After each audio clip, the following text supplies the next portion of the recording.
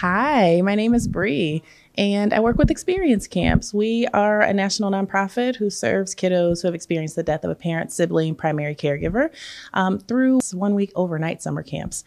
I want to talk a little bit about trust today.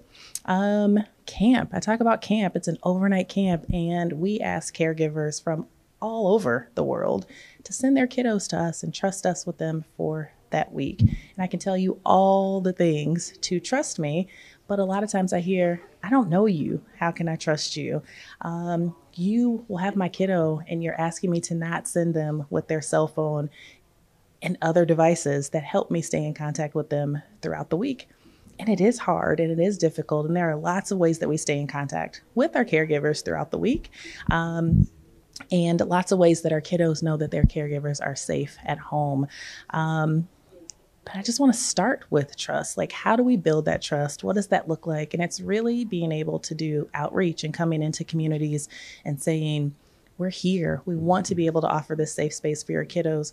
Ask us all the questions. What are some of those things that you are thinking about and some of the things that you're questioning, and how can we help support you?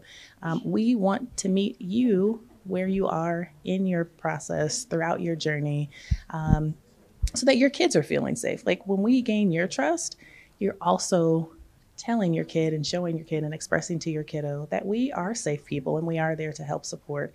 And that's what we want to do. We want to be able to support you while you're supporting your kiddo. And your kiddo will come and gather and gain all of these coping skills to build onto the coping skills that they've already acquired. And we want to show them how to cope and how to trust and how to really process through that grief.